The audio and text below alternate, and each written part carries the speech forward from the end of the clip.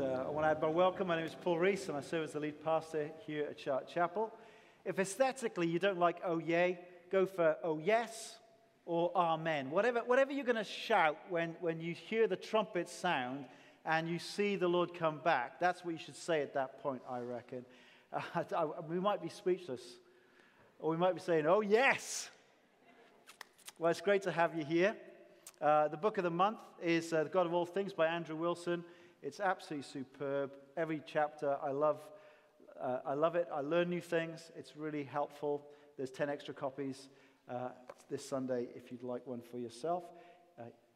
You give us £8.50, you get the book. That's the deal. Well, a statue has been placed in Glasgow train station to greet many of the delegates who arrived for the COP26 Climate Change Conference. If we move it forward, you get to see this statue. And written underneath is a poem by Jackie Kay, a former Scots Macca, the national poet of Scotland.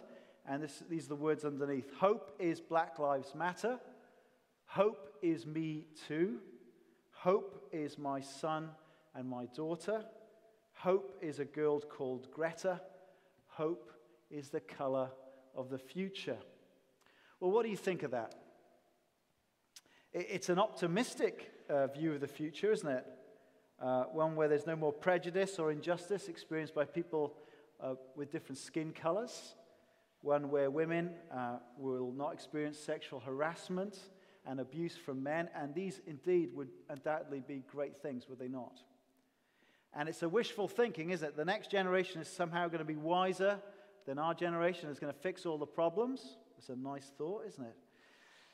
And somehow it's all wrapped up with this person, Greta Thunberg, with her passionate calls to world leaders to take action to sort of halt climate global warming. So is hope a girl called Greta? Well, what does God have to say to us? Well, please open your Bibles back up to Romans chapter 8.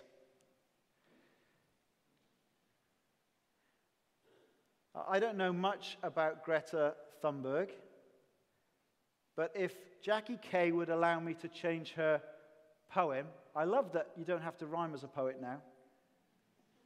She's the national poet. It doesn't have to rhyme. But if Jackie Kay would allow me to change her poem, I would dare to suggest that hope, the hope of the world, is a woman called Christine. No one's going to mob her in a railway station. She doesn't have close police protection. She lives in a nursing home in Edinburgh, and she's done for many years. Life is really tough for Christine. She has multiple health challenges. She's very frail. She doesn't get lots of visitors. But the whole of creation is groaning with hope, waiting for the hidden glory of Christine to be revealed. And not just Christine, but all of God's children. And that line, hope is the color of the future, it is a true biblical statement for all spirit-filled Christians whose future is colored with a solid and glorious hope. That's what we learn from Romans chapter 8. So have a look again. Have a look at verse 16. And read from verse 16 to 18. And notice how daring verse 18 is. But let's start reading at verse 16. The Spirit himself testifies with our spirit that we are God's children. Now, if we are children, then we are heirs, heirs of God and co-heirs with Christ, if indeed we share in his sufferings, in order that we may also share in his glory. I consider that our present sufferings are not worth comparing with the glory that will be revealed in us. Now that's a daring statement, isn't it? The Apostle Paul has weighed up all the present sufferings that a Christian believer might have now, and he compares it with the glory that is to come, and he says, no comparison. the future glory far outweighs our present sufferings. Now, what's included in the scales for the present sufferings? Well, firstly, the way that life feels frustrating and futile. Look at verse 20. For the creation was subjected to frustration. See, in a world where the Creator God is deemed irrelevant, then life seems futile and pointless. People exist, but they don't know why they exist. They have no idea where life came from, and they've no idea why they're alive, or there's any point or purpose to it. Now, the Old Testament book of Ecclesiastes is a lament on how life appears so perplexing. Days come, days go, seasons come, seasons go. Nothing much seems to really change apart from the fact that you age and you die. People try and search for meanings. They seek meaning by achieving some great goal, and it gives them hope and meaning for a temporary period. And then when they grasp it, all of it just seems pretty empty at the end of the day. And this existential despair can be seen in various forms of art and entertainment, and actually it can be seen in the many lives of people whose lives are blighted and ruined by substance abuse and by suicide. The second aspect of suffering is how the suffering that comes from our fallen and corrupt state of creation's death cycle. Again, in verse 20, it speaks of creation being in slavery or bondage to decay. This futility and frustration, this decay and death is because, the Bible says, our first parents, Adam, rebelled against God's rule, and in response, God curses the good creation. And so that the world would feel the consequences of our chosen alienation from God, that we'd feel the impact of our rebellion. Remove my laptop from the power cable, and it sits there for a while, but the battery slowly drains away, and then the screen goes out, and it's dead. Well, that's us. That's the condition of humanity. Since we have disconnected ourselves and rebelled against God, the author of all life. So all of creation is subject to this curse from our self-imposed alienation. The good world that God created is now subject to sin and decay and death. Relationships get very complicated. Conflict ensues.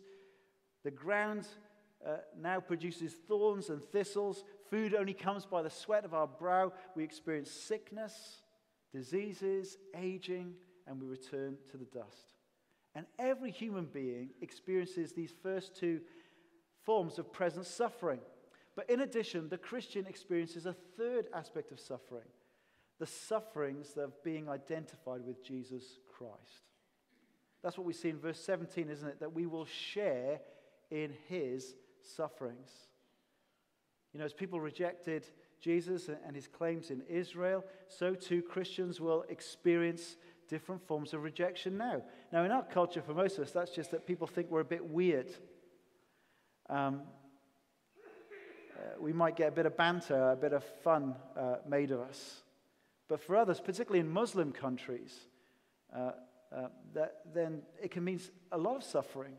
It can mean your business gets ruined. It can mean imprisonment. It can mean persecution. It can mean death. Now, the Apostle Paul knew more about this type of suffering than I hope any of us will ever experience.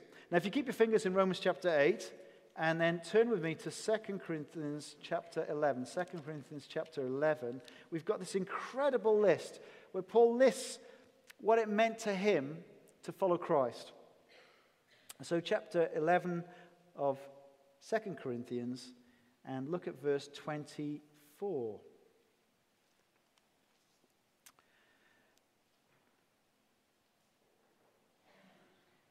5 times I received from the Jews the 40 lashes minus 1. 5 times. 1 would be bad, wouldn't it? 2 would be awful. 3, your back would be cut up pretty quick. 4, 5. 3 times I was beaten with rods. Once I was pelted with stones. 3 times I was shipwrecked. I spent a night and a day in the open sea. I've been constantly on the move. I've been in danger from rivers, in danger from bandits, in danger from my fellow Jews, in danger from Gentiles, in danger in the city, in danger in the country, in danger at sea, in danger from false believers. This constant feeling of threat. Verse 27, I've labored and toiled and have often gone without sleep. I've known hunger and thirst. I've often gone without food. I've been cold and naked. Besides everything else, I face the daily pressure of my concerns for all the churches. Do you think that's a lot of suffering? That's a lot of suffering, isn't it? How do you put up with all that suffering? Well, you only do so because you know that beyond the suffering there is an even more glorious hope. And that's what he's saying in Romans chapter 8, isn't he? So let's turn back to Romans chapter 8. Look back at verse 18, this daring claim. I consider that our present sufferings are not worth comparing with the glory that will be revealed in us. Now, the present sufferings are real and they're weighty, and if it's all you experience, you would be in despair, I reckon. But if we're spirit-filled Christians today, we know that this is not all that there is. There is a far weightier glory yet to be revealed. And how do we know all this? Well, believe it or not, we know all of this because of the groanings. All the groanings. The Apostle Paul gives kind of 3 proofs to back his daring claim, and in each one there is groaning. Do you groan? Do you groan? And when I turned 50 a few years ago, I found that suddenly I was groaning a lot more. Groaning when I got out of my seat. It's unbelievable. Sometimes groaning when I get out of bed. My body's kind of feeling all these random aches and pains. I never used to feel them before. But it turns out it's not just me, but the whole of creation that is groaning for this future glory. Have a look at verse 22. For we know that the whole creation has been groaning as in the pains of childbirth right up to the present time. It turns out our groans are an echo of creation that's been subjected to frustration. We feel the effects of the curse of sin. But verse 20 tells us that God subjected it in hope. This futility, this frustration, this decay is done in hope. See, life as it is now is not how it will be forever. A day will come, as we sang about a moment ago. Oh yeah, a day has come in verse 21 when we'll be liberated from its bondage to decay and brought into the freedom and the glory of the children of God. See, standing outside a room, you hear groans, but it's indistinguishable what those groans are about. They could be the groans of death, or they could be the groans of life. Now, I was present at all 4 of my children's births, as was my wife, and there was understandably a lot of groans. It was wonderful when she had the first one. I was amazed she wanted to have any more. 4, the groaning, my goodness. But all these groans were the groans of hope as they led to new life. Shona knew on the other side of this pain and the groaning, there would be the joy of holding a miraculous little baby in her arms that had grown inside of her. And even as we're hearing these apocalyptic messages about 5 minutes before midnight when it comes to global warming, the message of the Bible is that God subjected the world to the curse of decay in hope. Whatever you think about climate change, don't despair. The world is groaning in hope. In hope of what is to come. That great day of liberty and freedom when the glory of the children of God is fully revealed to all. The Bible actually says that every child of God is glorious, but it's kind of hidden. Christians look the same as everyone else. You don't really see that glory. But when the trumpet call of God comes, and the dead will be raised into redeemed, imperishable resurrection bodies, like the resurrection body of Christ, these glorious resurrection bodies, perfectly healthy, living and whole, no sinful nature, no diseases, no death, fit for all eternity, then on that day, creation can't wait for it, because that will be the day of liberty and freedom for the whole of creation, as it enters into the liberty and freedom of the children of God. The world's looking forward to a time where there's no more threats of nuclear destruction, no more wars, no more pandemics, no more threat of extinction. The Christian hope is not the ultimate end as a disembodied heaven in the clouds somewhere, but a real physical world.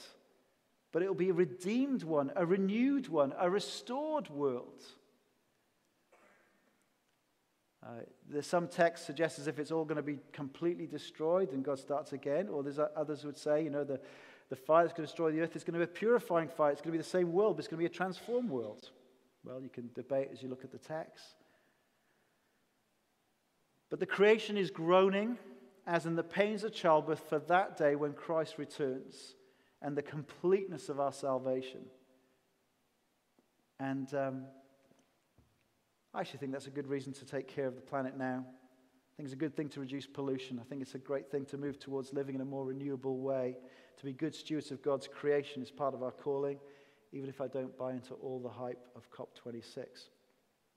See, the real apocalypse is not going to be global warming. It's going to be the great day of the revelation of the glory of Jesus Christ.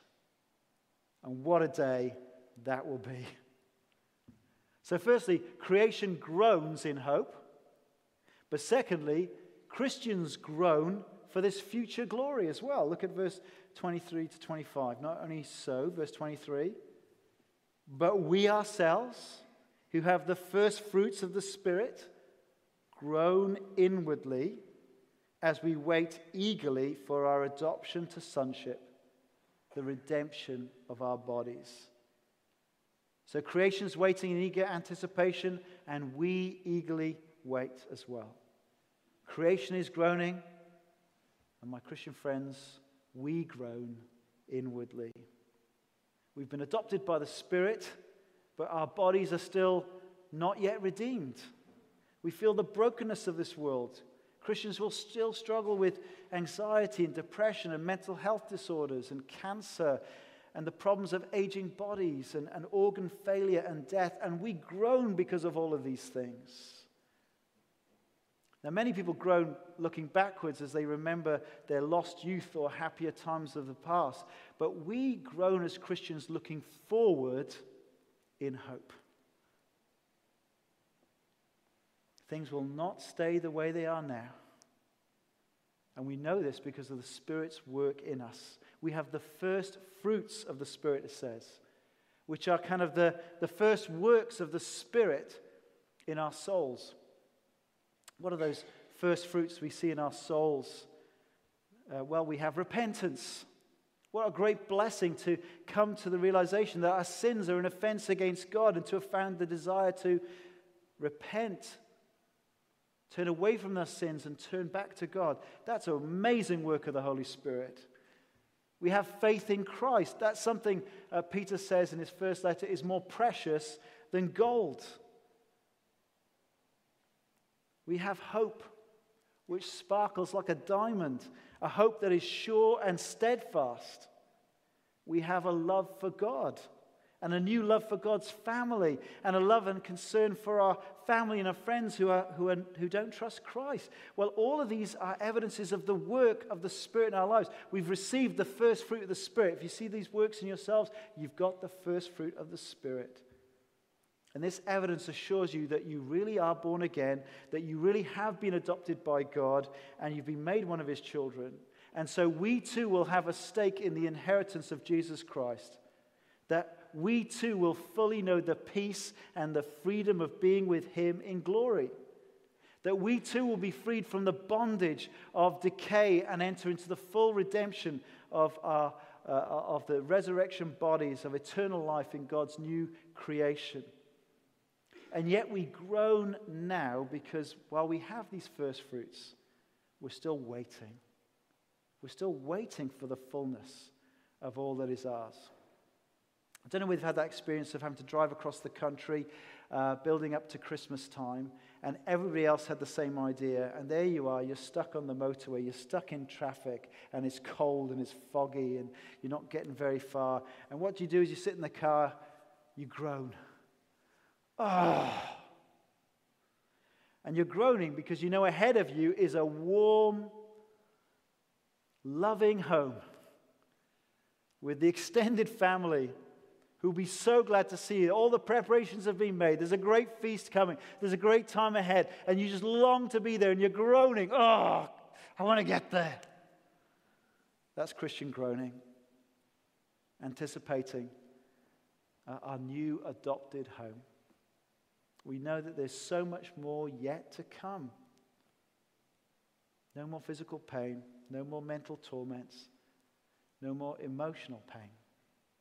And in a sense, every groan is an invitation to us to whisper to God, Abba, Father. And as we groan and turn to our Heavenly Father who cares and answers our prayers of his loved children, every groan we utter, from the sigh we make getting out of a chair to the aching void of bereavement, is an invitation for us to enjoy the hope of the Spirit in our lives. When Catherine Burrows visited Christine, she mentioned that in church we were preaching through Romans chapter 8. Almost instantly, this brought Christine to life. And she started singing about no condemnation. Just the reference. She knew it. She knew the chapter. She started singing no condemnation. The first fruit of the Spirit shone through all the sufferings of old age and illness and frailty. And Catherine played the final hymn of that morning, and they sang together, no condemnation now I dread, Jesus and all in him is mine. Later, one of the carers said to Catherine, oh, Christine makes me read the Bible to her all the time. So there she is. She's being a witness. She's forcing all these carers to interact with the Word of God. Creation groans.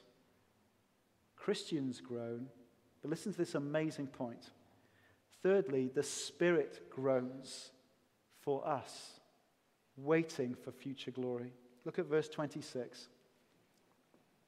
In the same way, the Spirit helps us in our weakness.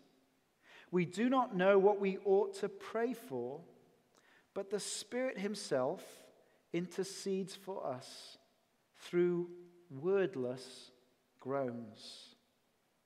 And he who searches our hearts knows the mind of the Spirit, because the Spirit intercedes for God's people in accordance with the will of God.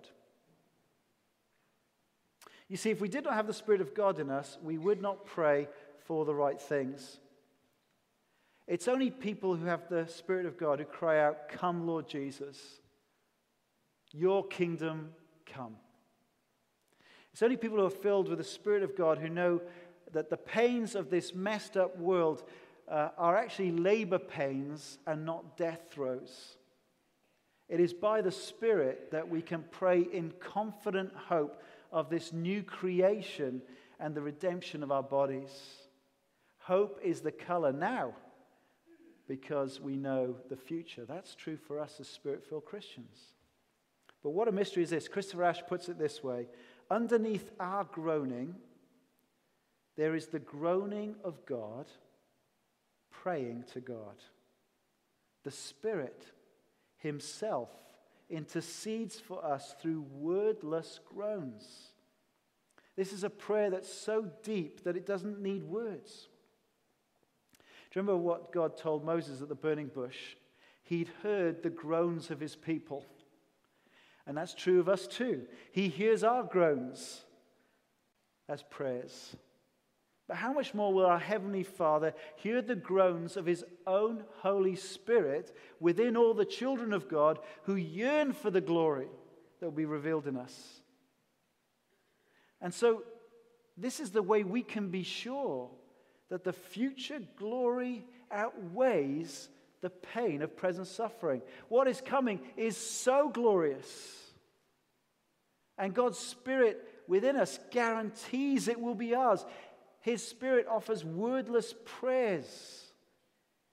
He's at work in all our groanings as God hears and promises that we too will be glorified. There is a day coming when all creation is waiting for it, when the weight of our present sufferings will be weighed against the glory that we will be experiencing at that point, and we will say to ourselves, the past was not worth comparing to the glory of this. That day is coming. Let me invite the band up, and we're going to be singing a song as we prepare for a time of communion in a moment. What is communion about? Well, it is about our communion with one another, but more significantly, it's one another with the Lord. We remember that Jesus once ate a meal like this with his followers. And he used this meal as a symbol of his death for us on the cross. Then he said he would come again to set up his kingdom where we will eat with him again. And that's really what we're about to celebrate this morning in this time of communion. Remembering what Jesus did and looking forward to what is yet to come. And Jesus asked his followers to remember him in this way. And so if you're not a follower of him yet, please don't participate. Please just watch, and we look forward to the time where you too will follow Jesus and you can celebrate with us. For that will be someday when we feast with the Lord Jesus, will it not? When we stand with him in glory and see face to face our Lord Jesus, our wonderful Redeemer. Let's stand and worship him.